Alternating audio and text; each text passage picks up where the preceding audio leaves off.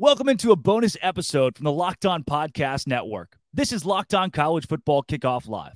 I'm Drake Toll, a host of the show and the host of Locked On Big 12, welcoming you into a complete wraparound of college football. We talk all the biggest news, storylines, and predict games this week and every week, live from 11 a.m. to 1 p.m. Eastern Time, wherever you watch Locked On YouTube. Let's get into it.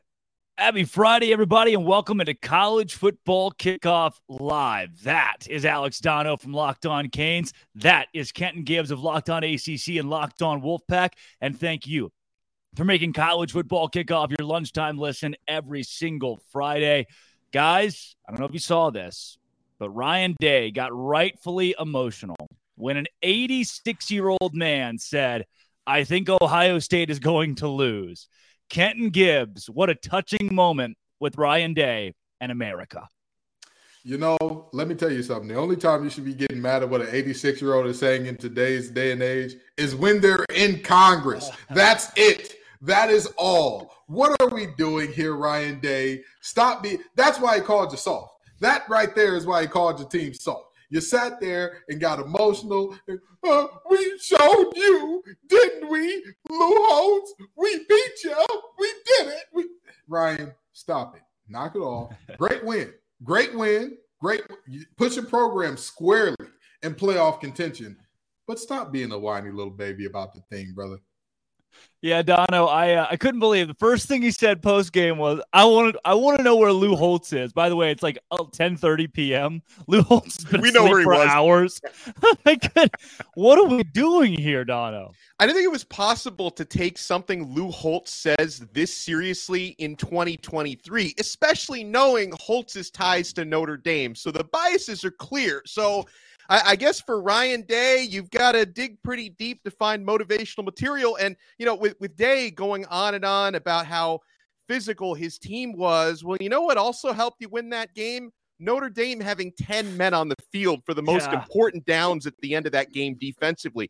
That might have also had something to do with it. Now, kudos to Ohio State for getting the win, because I know I'm on both sides of the fence here, guys, because I did pick Notre Dame to win last week, but you will recall I mentioned I'm a little bit concerned about Notre Dame's loser DNA because they tend to not show up in the biggest games when the lights are brightest. And in this case, they didn't even have the minimum number of players on the field to really complete these plays. And so, I guess for Mr. Day, whatever you have to use for motivation, I guess it worked. Your team's unbeaten, UBU.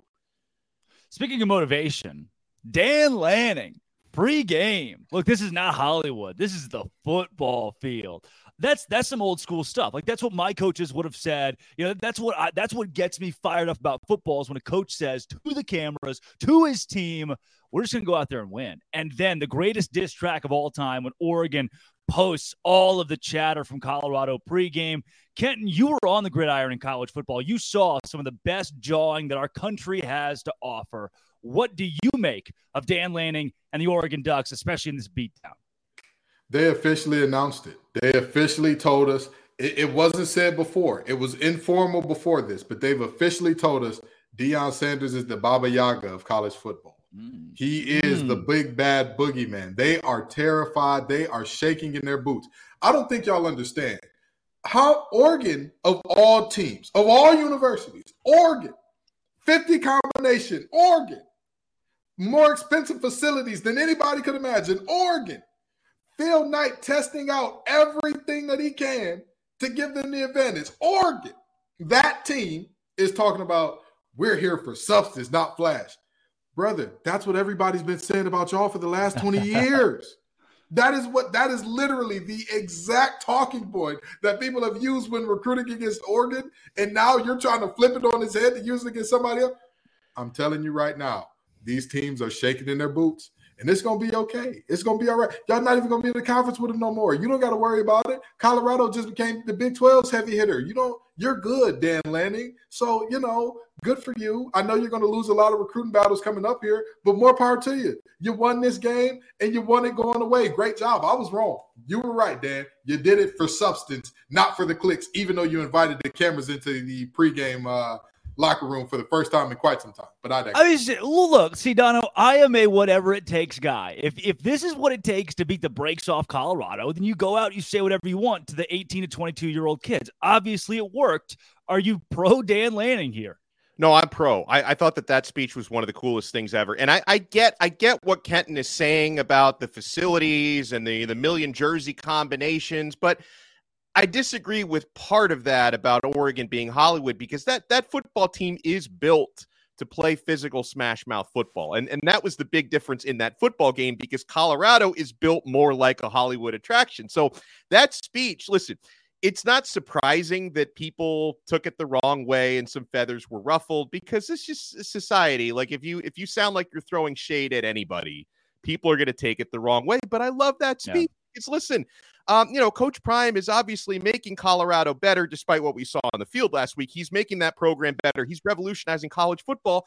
But that team is more of a reality show than a football team. Like Coach Prime, I see this guy more in commercials than I see him actually on the sidelines coaching. Not to take anything away from his work ethic, I'm just showing you how many commercials this guy's in. So I think that's a powerful motivational tool to say, hey, we're going up against a program that's doing all this for clicks, and we're going up against Hollywood, but this game is played on the grass, not in Hollywood.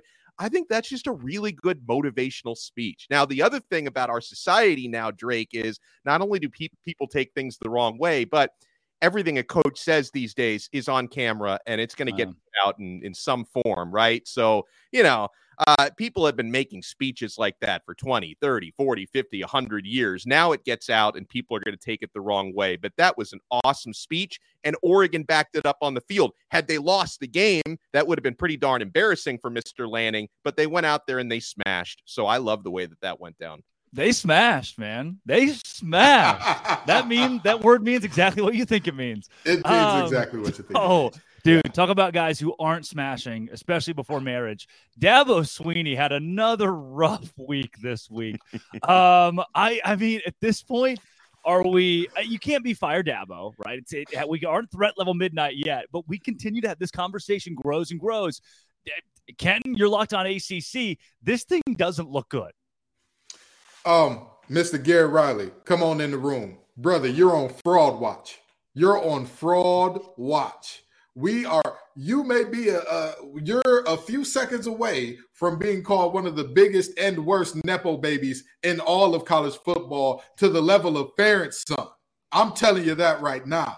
You have that giant behemoth of a back listed at 235, looks like a healthy 245 to 250 in Phil Maffa. You have a human pinball, a guy that you can use in multiple ways, and Will Shipley back there. He just finds he's the new version of CMC, basically. He can do it on the air. He can do it in the ground. However you want it done, he can give it to you.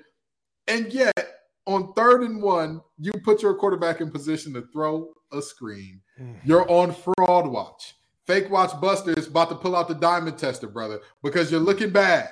You're looking real funny in the light. But not only that, Clemson's defensive front is a very interesting group. They're not looking like the Clemson front of old. You're used to, I've always said this about Clemson. They always have at least 2 guys that are dominant, they have their way up front. And this year, it just hasn't happened. Xavier Thomas has come on and been a revelation. He's looked amazing so far this year. And then you're thinking, well, if he looks amazing, Tyler Davis is going to look great. Now, Tyler Davis, we about to put out an APB. We about to put out a bolo. Be on the lookout, because we need to go see you, Tyler. Come on. We need you, brother. If Clemson is to dig themselves out of this hole, because fun fact about Clemson right now, although they are 2-2, their 2 losses are both conference losses. They're at the bottom of the conference with Boston College. Yeah. If they're to pull themselves out of this hole, Tyler has to show up at a high level, because when he shows up, it takes the pressure off of Jeremiah Trotter Jr., off of Barrett Carter, off of that secondary that we just saw one of their top corners go down and all that. And the defensive coordinator over there has to answer some questions as well, because they stopped the run effectively all game, and you don't want to go too high in one of the biggest situations in the game after your starting corner goes down, when you've got 2 receivers that are averaging 6'5" and a half. Yeah. And when your corner gets dunked on, what do y'all say? Well, he just made a great play. No, you idiot. You left a corner that was a backup on an island with Keon Coleman, and you get what you get. Sorry to go on that monologue, but it just had to be said. Oh, yeah. There are multiple coaches for Clemson that y'all are on fraudulent. Right. We're hearing and you gave the examples of the athletes. Dono, when you sit here, do you put it on the coordinators, on Dabo Sweeney, on the NIL, on the portal? I mean, where do we go? Where's the root of this issue? Because something obviously is not going right at Clemson. Well, all of the above, and also pretty dreadful in-game coaching decisions, because like Kenton was talking about, the play calling and the clock management down the stretch of that game was awful. I mean, I have to give a certain amount of credit to Florida State because good teams find ways to win, and I'm a firm believer of you make your own luck, and part of winning a football game is your coaches making less mistakes than the others, so I have to give credit to Florida State, but at the same time, Clemson, they snatched defeat from the jaws of victory in that game. That should not have been an L. They were just purely physically, for most of that game, the better team out there on that day at home, and they couldn't get it done. And I want to pick up on something that Kenton was talking about with coaches on fraud alert, and I want to talk a little bit about Garrett Riley, okay? Guys, we used to always talk about the Madden curse. I'm not sure if Drake is even old enough to remember when the Madden curse was What's really Madden? big. I don't. But we all know Madden, but the Madden curse hasn't been a thing for a while. The new curse, I think, is the Broyles curse. So this Broyles award, it's given out, this award, annually to the top assistant in college football. And as you can imagine, a lot of Broyles Award winners, they get jobs elsewhere, whether it's a move to be a coordinator somewhere else or a head coach. So these last couple of years, I'm tracking this Broyles Award, and I know this all well and good because a couple of years ago, the team I cover, Miami, went and hired the Broyles Award-winning at the time offensive coordinator in Josh Gaddis from Michigan. It was an unmitigating disaster. I don't know how this guy, I guess Jim Harbaugh was the one calling the shots up there when he was at Michigan. And that didn't work out. Garrett Riley last year wins the Broyles Award, and it's certainly not paying dividends at Clemson. So I'm going to start even tracking deeper years on this Broyles because that might be the new curse. It's not about Madden anymore. It's the Broyles curse. Mike Broyles, 1964 national championship head coach at the University of Arkansas, who played on that team, who was the starting center on that team. Jerry Jones. Yeah. Unbelievable college. But look, this is proof that guys can just sit around and say names for hours on end, and it's the most fun game. Speaking of fun games, the biggest game of the week, the funnest game of the week, Ole Miss, LSU this week on the gridiron in our biggest game of the week. Let's bring in Stephen Willis with Locked On Ole Miss.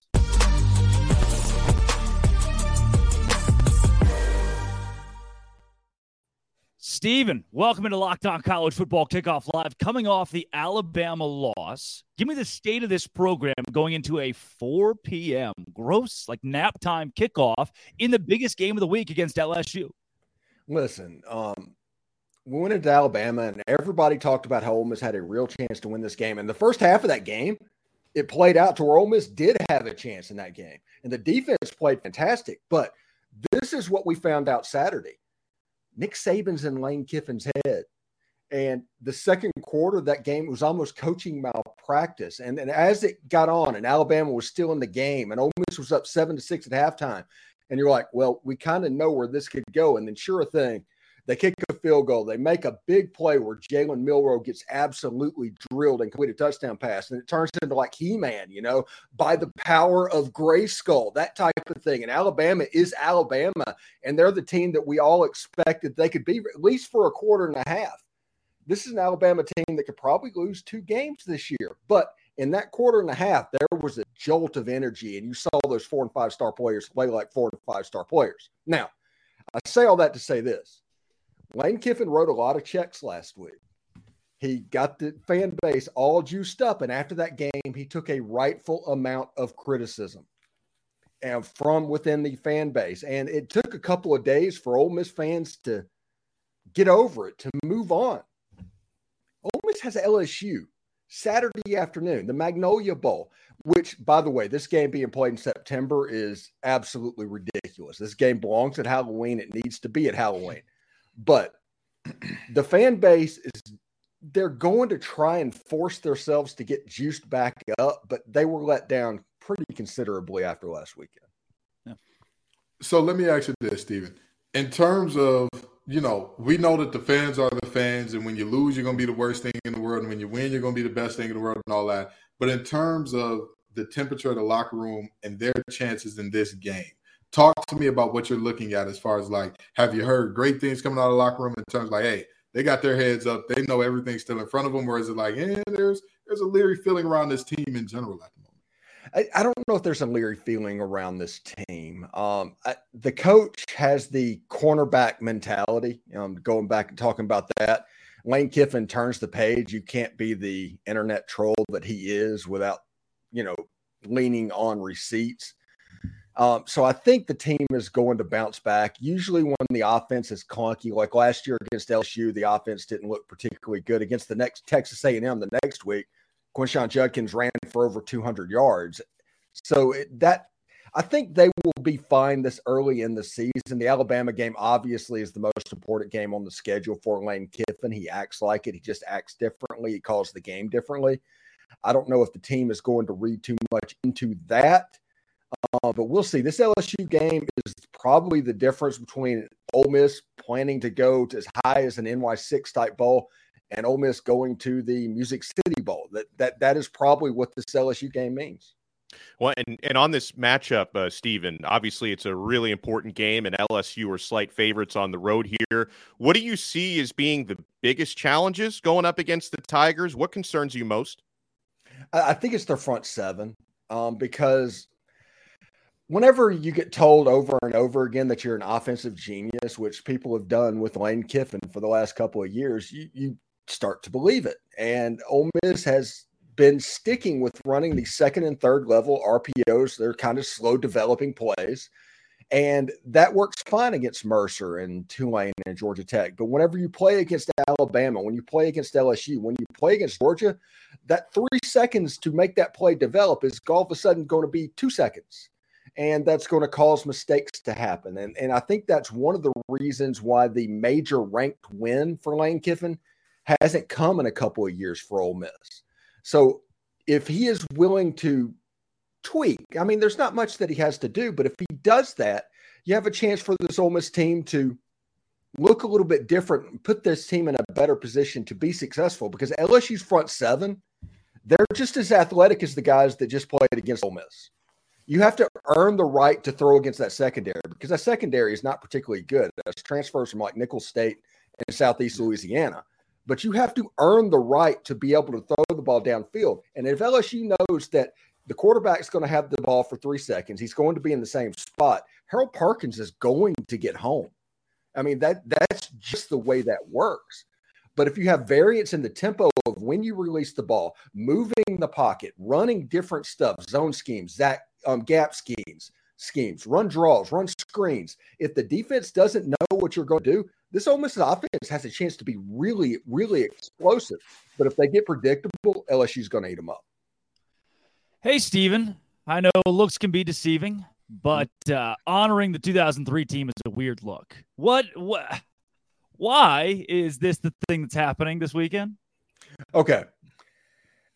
Ole Miss was talking whenever they refer to this team as a Western Division champion. They got a trophy. I get that. And all of that. That's a horrible look, especially against the team that won the game. Yes. But that 2003 team was probably the best football team that has played at Ole Miss in the last 50 years. They deserve to be honored. It's 20 years later. Just don't talk about the SEC West Coast Championship. Talk about the fact that they went 7-1 in the league. You win 7 SEC games at Ole Miss, that's worth having a parade over. Maybe concentrate on that instead of this silliness about the Coast Division Championship. Believe I was there. You know, I've seen the trophy. I know that it happens. I've looked at the record book. Ole Miss is on their record book. Everybody knows that LSU played in that championship game. Everybody knows that LSU won that national championship. And whenever you do that, it reeks of Central Florida putting up a national championship banner. Hang the banner. Hang the banner. Ole Miss, co-West Division champions in 2003. Let's throw them a parade this weekend. That's Stephen Willis of Locked On Ole Miss. He's got LSU Tigers this week. Stephen, thanks for joining Locked On College Football Kickoff Live. No problem, guys. Thanks.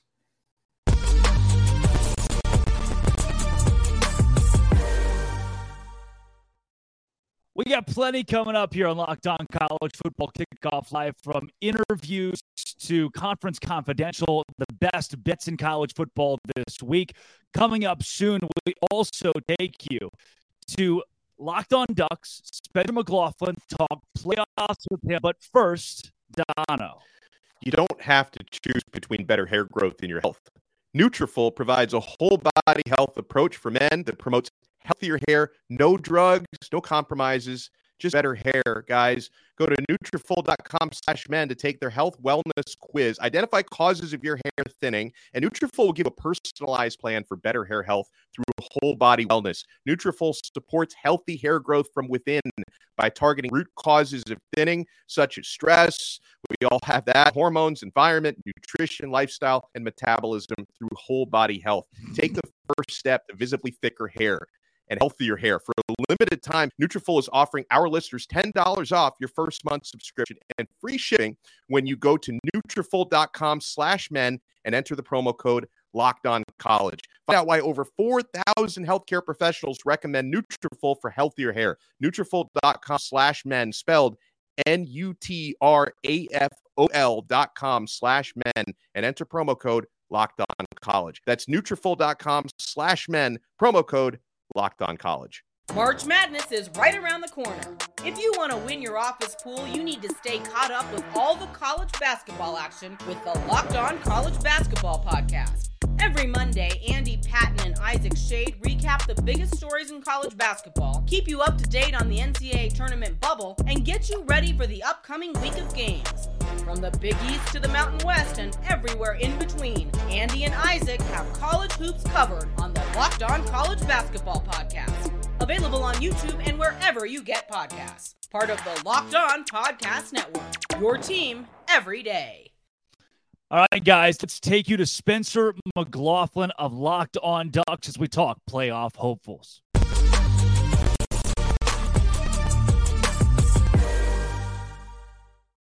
Spencer McLaughlin joins Locked On College Football Kickoff Live, affectionately known as Smiley around the office. Spencer, look, this Oregon Ducks team, some people will say they proved it against Colorado and Deion Sanders. Other people will say, hey, Colorado's still fraudulent. I first want to start, less so than the playoff hopes and more so this week's game. How do you wrap up everything that happened? Well, I think for Colorado, they were a great story. They are not a great team right now.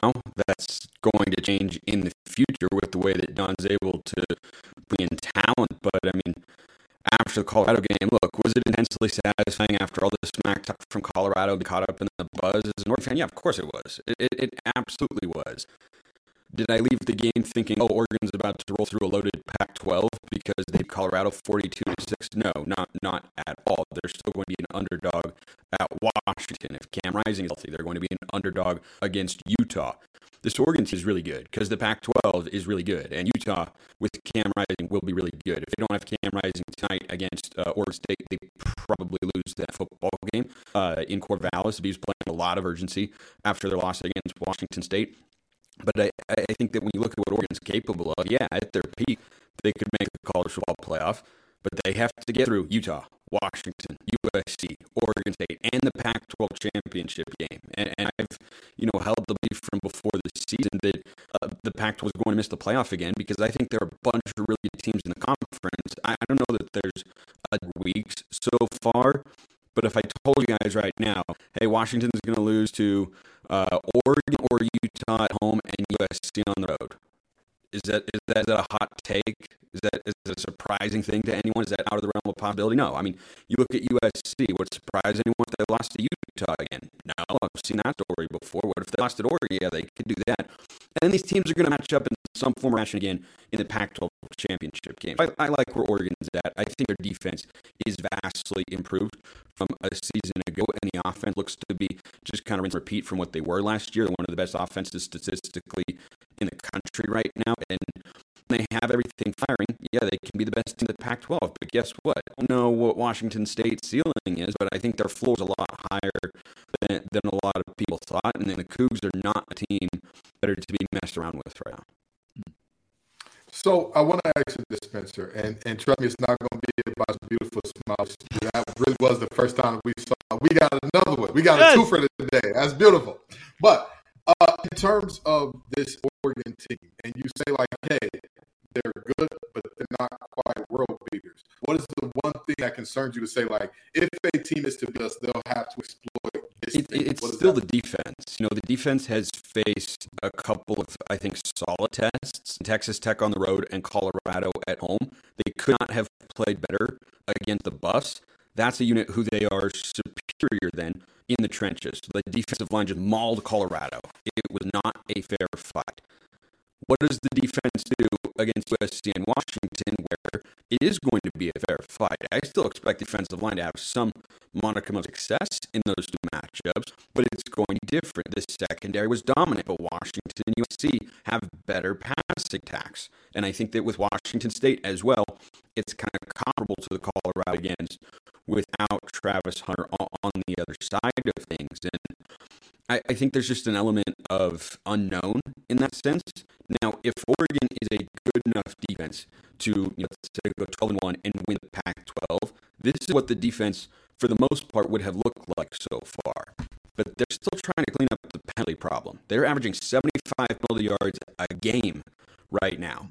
And if you do that at Washington, if you do that at Utah, if you do that against USC, or heck, against Washington State or Oregon State, that might be one too many extra opportunities and could cost you a football game. Like, Oregon has 70 more penalty yards at Washington. I don't know how they're in the football game. That'd be pretty darn tough. They escaped against Texas Tech. They had 100 yards. And that has improved over the last couple of weeks. The penalties have continued to come down, but they are not where they need to be. So I think that element of it still is kind of in the back of my mind, making me wonder, is this team at that level?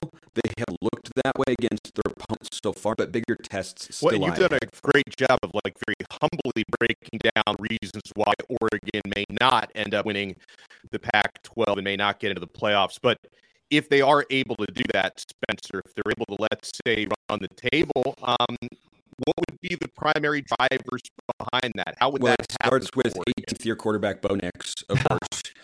And he is the most experienced starter. I grew up watching Bo Nix. Yeah, we all did. I mean, it's crazy. It was just the second year of the Mario Cristobal era when he made his first start, and gosh, that was a lifetime ago in that neutral site matchup against Auburn in 2019. And I mean, it's just thrilled that we've gotten us to take it for what it is. I mean, having him at the helm gives Oregon fans the utmost confidence. As long as he is held pocket passer, he has to have his legs to be at his best. He has to have that full mobility component to be, a Heisman capable quarterback. But I mean, it starts with him.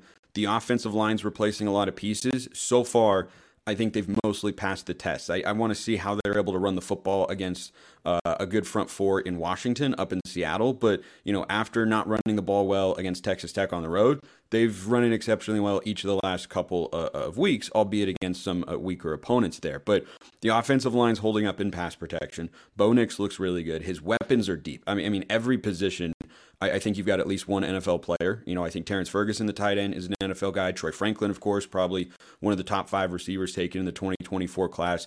And then you have a couple dynamic running backs, one of whom is out with an injury right now in Noah Whittington. But Bucky Irving is the name that everybody knows, preseason first team, all Pac-12 kind of guy. So the offense has got all the tools, and I think the defense on paper is more talented than they were a season ago, and they still have something left to prove in that sense, but the early returns have been really, really good. So I think that Bo Nix, with his weapons and a more physical front four to pressure quarterbacks than what they had a season ago, those would be the reasons why, if Oregon gets to the playoff this year, God willing, that I'd be able to look back and say, yeah, this is how they got there. This is why Oregon was able to improve on their results from a season ago, is because Bo Nix is really good.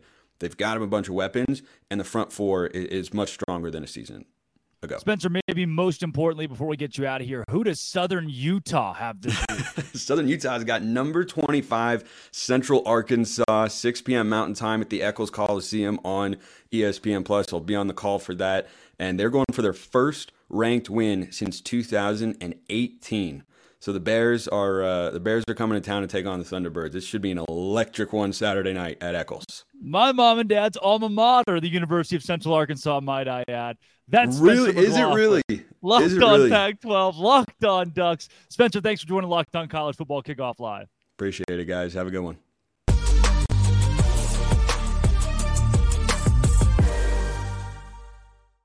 So the whole buy or sell thing on Oregon, what I struggle with here is you've got a Utah team that got to face here in a couple of weeks who just held UCLA and Chip Kelly to 7 points, and they were late fourth quarter 7 points. This is a defense in Utah that will dominate the Pac-12. They won the league 2 years in a row. They get Oregon at home.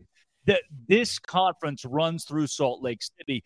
Dono, I don't see Oregon being a college football playoff team because I don't see Oregon winning the Pac-12.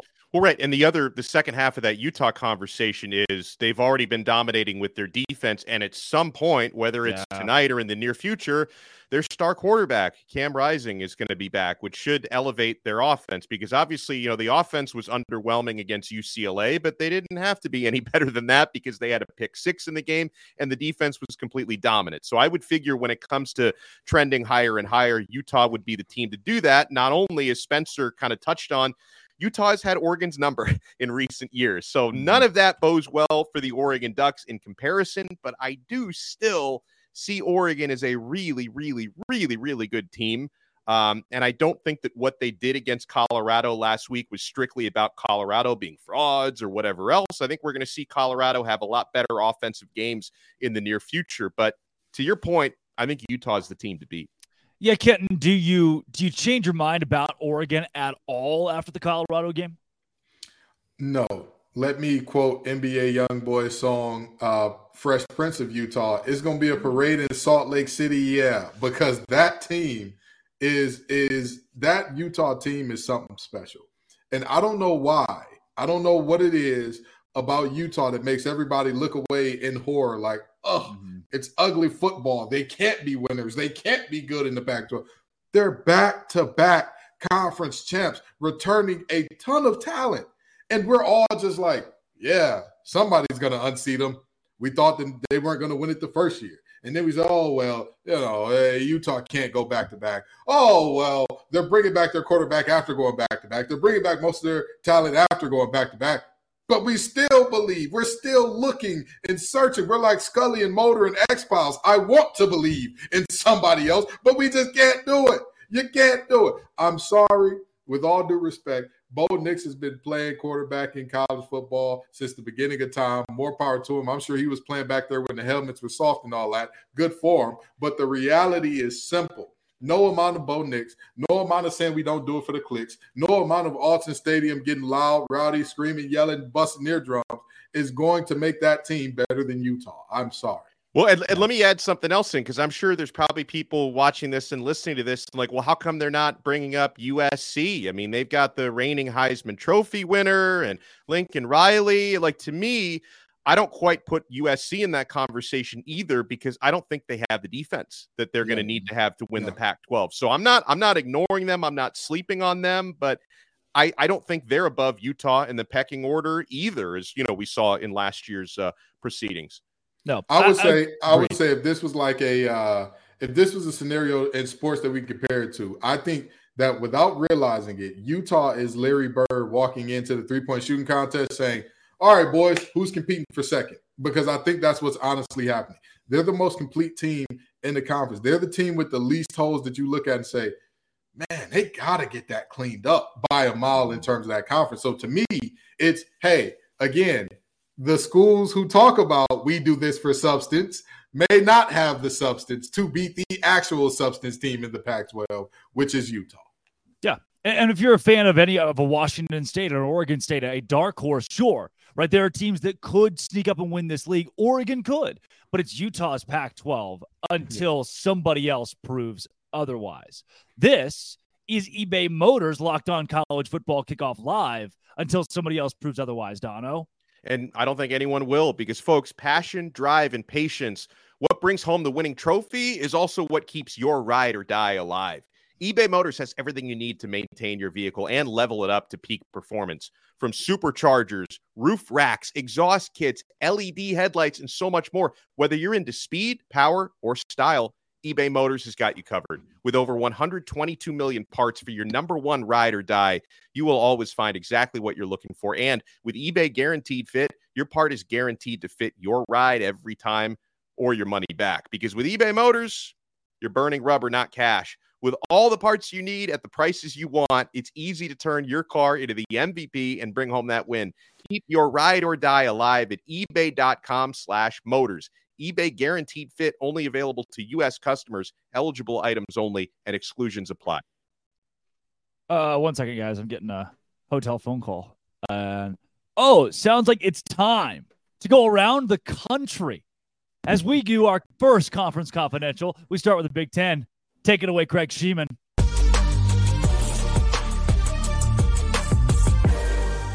Everybody's still talking about Ohio State's impressive road win last weekend in South Bend, Indiana against number 9 Notre Dame, and good scheduling by the Buckeyes. They get the week off. Congratulations. The Michigan Wolverines hit the road for the first time this season. They play at Nebraska. Keep an eye on the Huskers quarterback situation when Jeff Sims comes back from that high ankle sprain, because Heinrich Harburg is 2-0 in his place. He's done a pretty nice job. If Penn State annihilated Iowa last week, what are they going to do at Northwestern this week? Although kudos to the Wildcats. They've doubled their win total already from last season. They had that 21-point deficit they erased and won in overtime against Minnesota last weekend. And don't look now, but the Maryland Terps could be 5-0 if they beat Indiana this weekend. Of course, the Hoosiers needed 4 overtimes to beat Akron at home last week. Illinois is at Purdue. First-year Boilermaker head coach Ryan Walters was the defensive coordinator at Illinois last year. He wants to win this one.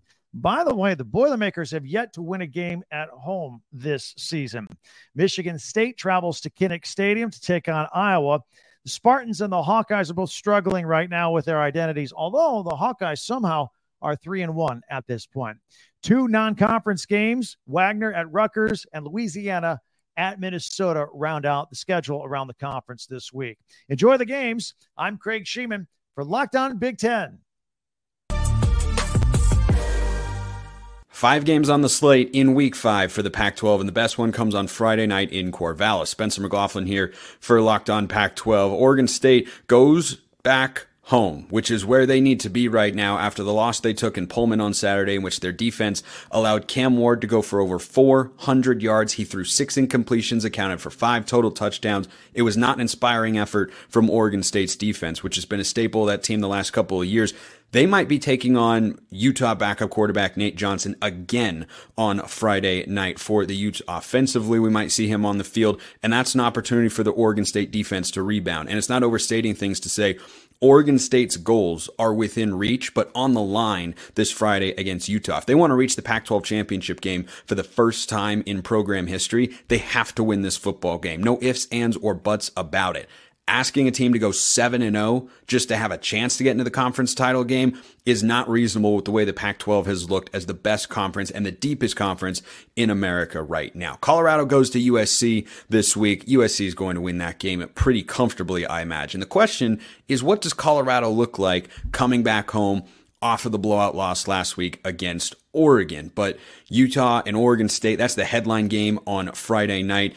No Cam Rising once again. DJ Uiagalelei completed just 50% of his passes against Washington State on the road. Can he be better against the Utes defense, which has looked like the best in the conference through 4 weeks so far? The Utes are 4-0, and they played their closest game of the year last week at home against UCLA, but they have to do it on the road against an Oregon State team that is 13-1 at Reser Stadium over the last couple of seasons. Those are the headline games. Don't sleep on Arizona and Washington. The Huskies have been blowing everybody out all the time. Are they going to do it again? They're 18-point favorites on the road in Tucson against a sneaky and quiet 3-1 Arizona football team right now. That's it for Week 5. Tune into Locked On Pac-12 on YouTube or wherever you listen to your podcasts. Dave Schultz with your Week 5 Sun Belt preview. Bunch of good ball games, including the Raging Cajuns going to Minnesota, and this will be all about the rushing attack. Minnesota's going to rush for 191 yards a ball game. Can the Cajuns slow down that big offensive line? Cajuns are rushing for a bunch of yards. Can they run it against Minnesota's big defensive line? Zion Chris getting his first start as quarterback on the road for the Cajuns. You also have Georgia State, undefeated Panthers hosting Troy. Georgia State looking to go 5-0 for the first time in program history. Troy coming off a big win against Western Kentucky as they evened up their record at 2-2. Georgia Southern hosting Coastal Carolina. Is this the last stand for the Chanticleers as they would fall to 2-3 with a loss to Georgia Southern, who's also coming off a nice bounce-back win. Davis Brin, 4 touchdown passes at Ball State. But the big ball game in the conference is South Alabama off to JMU. South Alabama predicted to finish second in the West, JMU first in the East, and JMU with 3 very close victories. They're 4-0. They've kind of looked the part where South Alabama just hasn't. Outside of their victory against Oklahoma State, they have just not played very well, and it's going to be South Alabama's running game, 180 yards per ball game against JMU's rush defense, giving up 42 yards per ball game. They are susceptible to the pass, but that's only because nobody's been able to run against them. JMU was a 5.5-point favorite. It's down to 3. I think JMU wins this ball game because South Alabama just hasn't shown they can play consistent football this season. Please tune in to Locked On Sunbelt for your Week 5 Sunbelt recap. Enjoy the football, everybody. That was Conference Confidential back here on College Football Kickoff Live. Guys, let's talk some booms and some busts. What we learned based on last weekend's games. And I got to tell you, if I'm looking at a team that has boomed right now, it has to be the Utah Utes. Because now, look, the experiment is over. Can Utah win without an offense? And the answer is yes. Hypothesis confirmed. Without Cam Rising, without a couple of other stars, their big tight end, big pass catcher has also been out for the last few weeks. They haven't needed the offense. They have still won games defensively, holding teams to their worst offensive outputs on the year. Utah at 4-0, having just won again, this time against a top 25 UCLA team, holding them to just 7 points. Give me the Utes as a boom. Kenton, let's go to you next. I mean, y'all already know who my boom is going to be. I've told y'all about him all along. I've said that Dabo needs to call this man and be standing outside his house in Norman saying, baby, come back. You can blame it all on me. Very simply, the Oklahoma Sooners. Dude, how, Ken? They won by 14 against Cincinnati. They only scored 20 points. How is this? I hear you. I hear all those things. But also, that Cincinnati team is better than we're giving them credit for. Number one. I agree with that. I get. But why? But why? But what do you mean, but why? Why is they beat a bad Pitt team? They lost to Miami of Ohio. So here's why I say that Cincinnati team is better than they're getting their credit for. Number one, we're looking at year 1 under Satterfield. Number 2, we all know if there's anything to know about Satterfield's teams, there will be inconsistency. They will not play at their highest level every week. That is a guarantee if Scott Satterfield is your head coach. They will reach the highest of highs, and then next week have you out there like, is this a JV team? Yeah. Did we not? Are these guys not on scholarship? What happened? That's something that we know about that team. But the fact of the matter is, handling business in games where you should handle business is something that I value a lot. I don't care what anybody says. I don't care how anybody cuts it and slices it. That is why I don't do rankings up until week 4, because for me personally, it's meaningful to me if a team is handling business and not playing around with their food because somebody else is going to eat it in these early weeks. And to me, Oklahoma has done that again and again and again, including a game where many people, not going to say any names or point to any beautiful heads of hair on this show, me and Dono are bald, so I don't know whose head of hair we're talking about, predicted them to be upset. Oklahoma, Boomer Sooner, that's my boom, baby. Kenton, booming with OU and Brent Venables, the skeleton man. Alex Dono, who's your boom this week?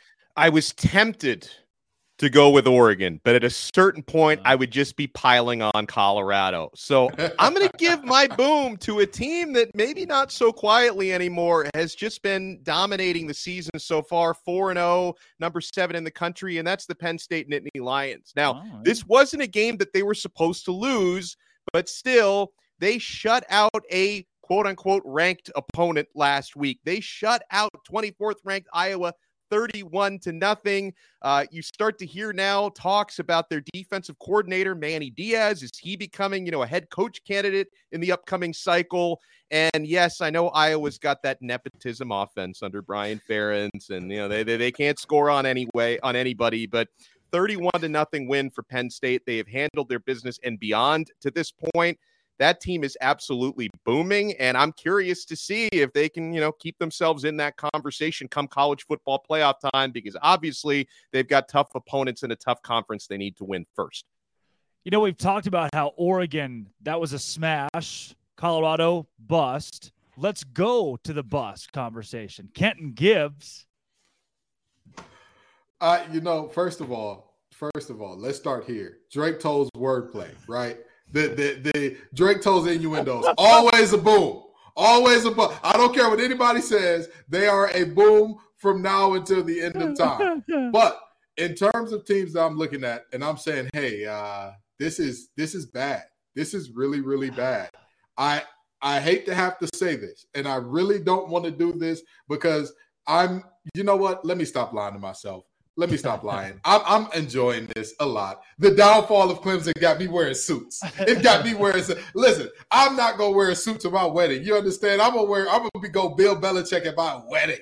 But for Dabo Swinney's downfall, I can't even hold in the glee no more. I can't do it. I can't – watching this team piss down their leg, do the coaching decisions and clock management, what was that drive at the end of regulation? You have a big run by one of the best backs in the nation to put you in plus territory. And what do? Do they take a timeout, Dono? Drake, do they clock the ball? Why would you? You let the clock run out Yeah. when you got the plus territory. What a unserious group. Oh, my God. Clemson, I'm just going to say this, okay? And I'm going to leave it here. Dabo, I really and truly hope that you embrace the portal and you embrace all the new things and all that. But I'm telling you, it's going to be an enjoyable ride watching y'all be this bad this year. Oh, it makes my heart smile. It makes me smile with my heart. It makes me drop the Spencer McLaughlin smile on them because I got to get one out today. Dono, who's a bust? I'm going co-bus. Clemson is one of mine. There's nothing I can possibly add to what Kenton just said, but I got to go with Notre Dame at the other. I mean, you talk about snatching defeat from the jaws of victory. You're at home against a good Ohio State team, but finally an Ohio State team that looks by their own standards kind of average. And for the first time in a long time, they don't have some version of Superman playing quarterback for them. So you're at home in South Bend and you hold Ohio State to just 2 touchdowns in the game.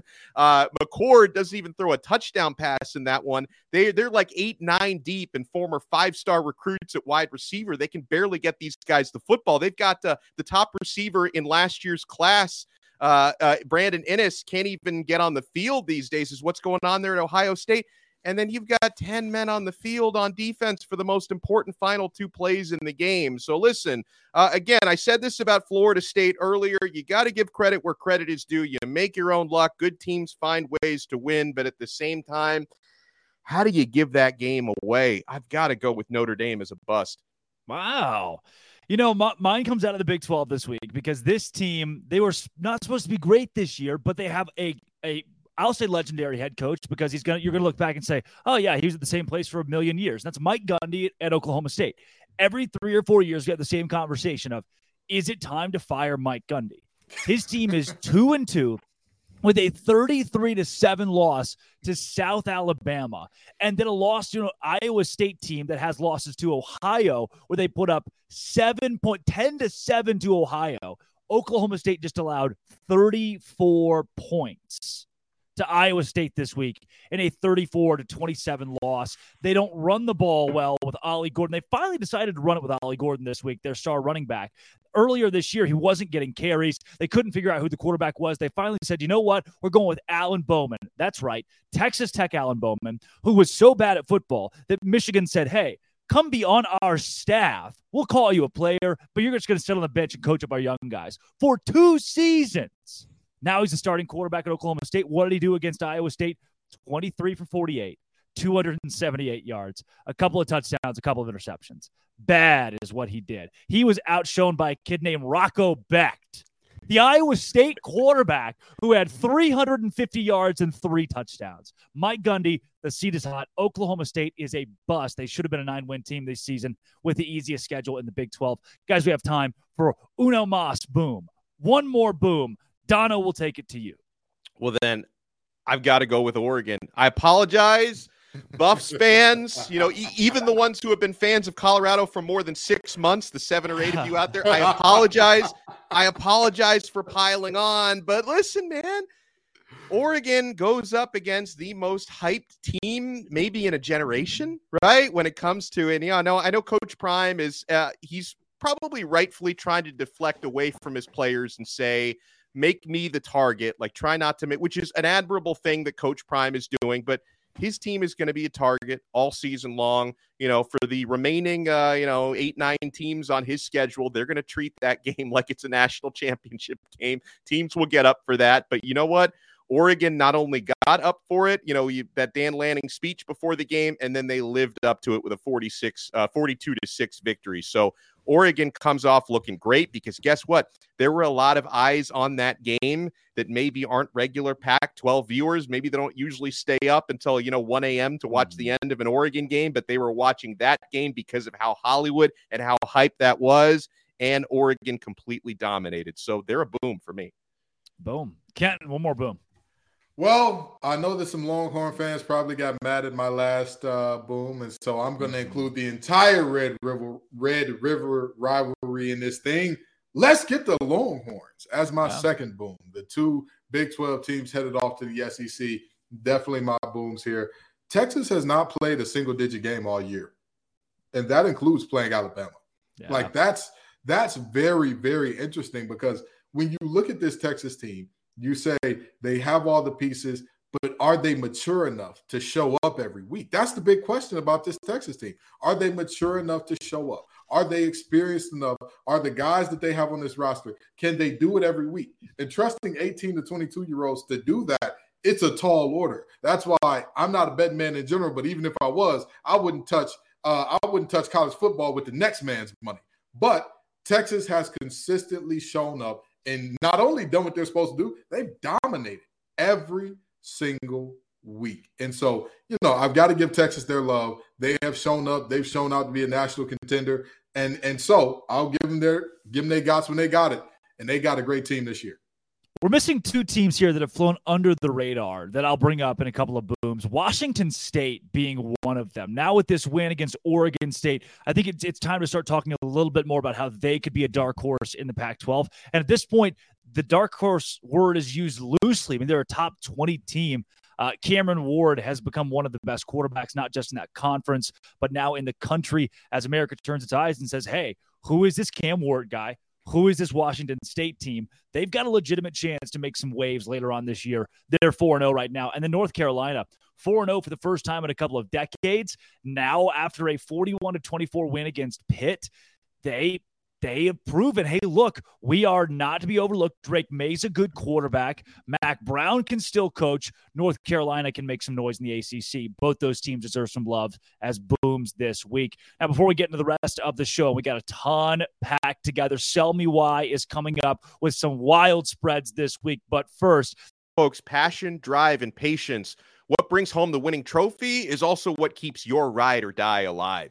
eBay Motors has everything you need to maintain your vehicle and level it up to peak performance. From superchargers, roof racks, exhaust kits, LED headlights, and so much more. Whether you're into speed, power, or style, eBay Motors has got you covered. With over 122 million parts for your number one ride or die, you will always find exactly what you're looking for. And with eBay Guaranteed Fit, your part is guaranteed to fit your ride every time or your money back. Because with eBay Motors, you're burning rubber, not cash. With all the parts you need at the prices you want, it's easy to turn your car into the MVP and bring home that win. Keep your ride or die alive at ebay.com/motors. eBay guaranteed fit, only available to U.S. customers, eligible items only, and exclusions apply. You know, you're just scrolling along on the YouTube. You see your favorite team. You see Locked On Gators is live. You click on it, and there are 3 random guys talking about college football. Well, we're not so random. That right there is Kenton Gibbs of Locked On ACC, Locked On Wolfpack. That's Alex Dono of Locked On Canes. Drake Toll here from Locked On Big 12, and this is College Football Kickoff Live. From 11 a.m. to 1 p.m., every single Friday, we are your live lunchtime listen, breaking down all the biggest stories in college football and giving you the best bets for this week in the sport. Speaking of, it is time for Sell Me Why. The Colorado Buffaloes are 3-touchdown underdogs for the second week in a row. This time it's Lincoln Riley and the bad USC Trojan defense. Kevin Borba, Locked On Buffs, will sell us why Colorado will cover 21.5 this week. Tell me why. My name's Kevin Borba. I'm going to tell you exactly why the Colorado Buffaloes are going to bounce back and cover against the USC Trojans this weekend at 21.5. The thing is, the Oregon defense was absolutely nails, and we learned that Oregon's defense is a legitimate top 15 defense in the country. When it comes to USC, their defense ranks number 70 in total defense, and they do not have what it takes to slow down an offense like Colorado's. And you may say, oh, USC's blown out everybody they face. Well, kind of true. They've beaten up on Mountain West teams and Pac-12 bottom feeders. In their most recent matchup against Arizona State gave the blueprint on what it takes to not only come close to beating USC, but to move the ball whenever you darn well please. And Colorado's a much better offense than Arizona State, so they should have no issues passing it all over the yard, establishing the run, and just scoring points on this USC defense that continues to plague a program that many people think should be contending for a playoff, but is going to come up short because their defense cannot hold up against offenses like Colorado. So for that reason, Colorado's going to cover. All right. What do you think, Don? Does Colorado, can they at least cover 21 against USC? Hashtag I'm with Borba. This may surprise you. Okay, because I know I actually did predict Oregon to cover that gigantic spread against Colorado last week, and they did. This is a different ball game, guys. Last week they were in the Lions' Den at Oregon. This time you're at home in Colorado, the friendly confines and friendly sidelines, and I couldn't have said it better than Borba when talking about USC's defense. They can't stop a nosebleed. How are they going to stop Shedeur? A 70th ranked defense in the country. This is going to be a high-scoring football game. Now, I'm not, completely on the Buffs bandwagon to the point where I'm picking them to win the game outright. I'm not. I think USC is overall the better team, and they should be able to win this one. But they're not going to win it by 3 touchdowns. This is going to be a high-scoring game, and I think it's going to be one of those situations, Drake, where I don't know if moral victories exist for a team that got this much preseason hype, but I think this is going to be the type of game where Colorado is going to be competitive enough where people are going to come out of this one saying, you know what? Okay, the Buffs, not as bad as I thought they were against Oregon. This is a team to respect again. Yeah, Ken, to me, you lose your best player in Colorado for at least a couple of weeks, but he was the X factor on defense more so than offense. And against this USC defense, I don't see why Colorado can't put up enough points to at least keep this game within 3 touchdowns. So here's the thing. I said that Colorado's ceiling was about 6 wins. I'm still holding firm to that. However, covering 3 touchdowns and winning outright are 2 entirely different things. Yeah. I for sure have Colorado covering. And this is the reason why, if nothing else. The reality of this is all of the talk, all of the casuals, all of the people who, Deion's going to win it all. They're going to win it all this year. Those folks don't matter, but they felt like they mattered up until last game.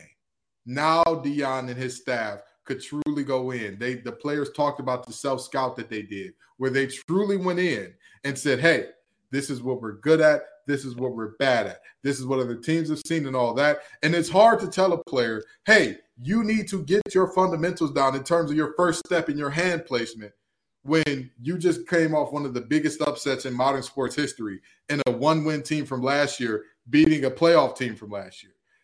It's tough to tell a kid to get that together. You know, when it's easy to tell a kid your first step has to get better when you just got your dome split in front of national TV. When another coach has talked all this high cash stuff about your team. I got to make sure we keep our clean rating here. I almost lost it. But when another coach has talked cash money about you and they backed it up, that's when you can tell a guy, you have to do the little things right. I think that Colorado will do the little things right enough to keep this game within 21. I don't think they have the horses in the stable to win, but they got enough to keep within 3 touchdowns. For more of College Football Kickoff Live, check out your favorite Locked On College YouTube channel and get the second hour where we go over our best bets for the week. This has been College Football Kickoff Live.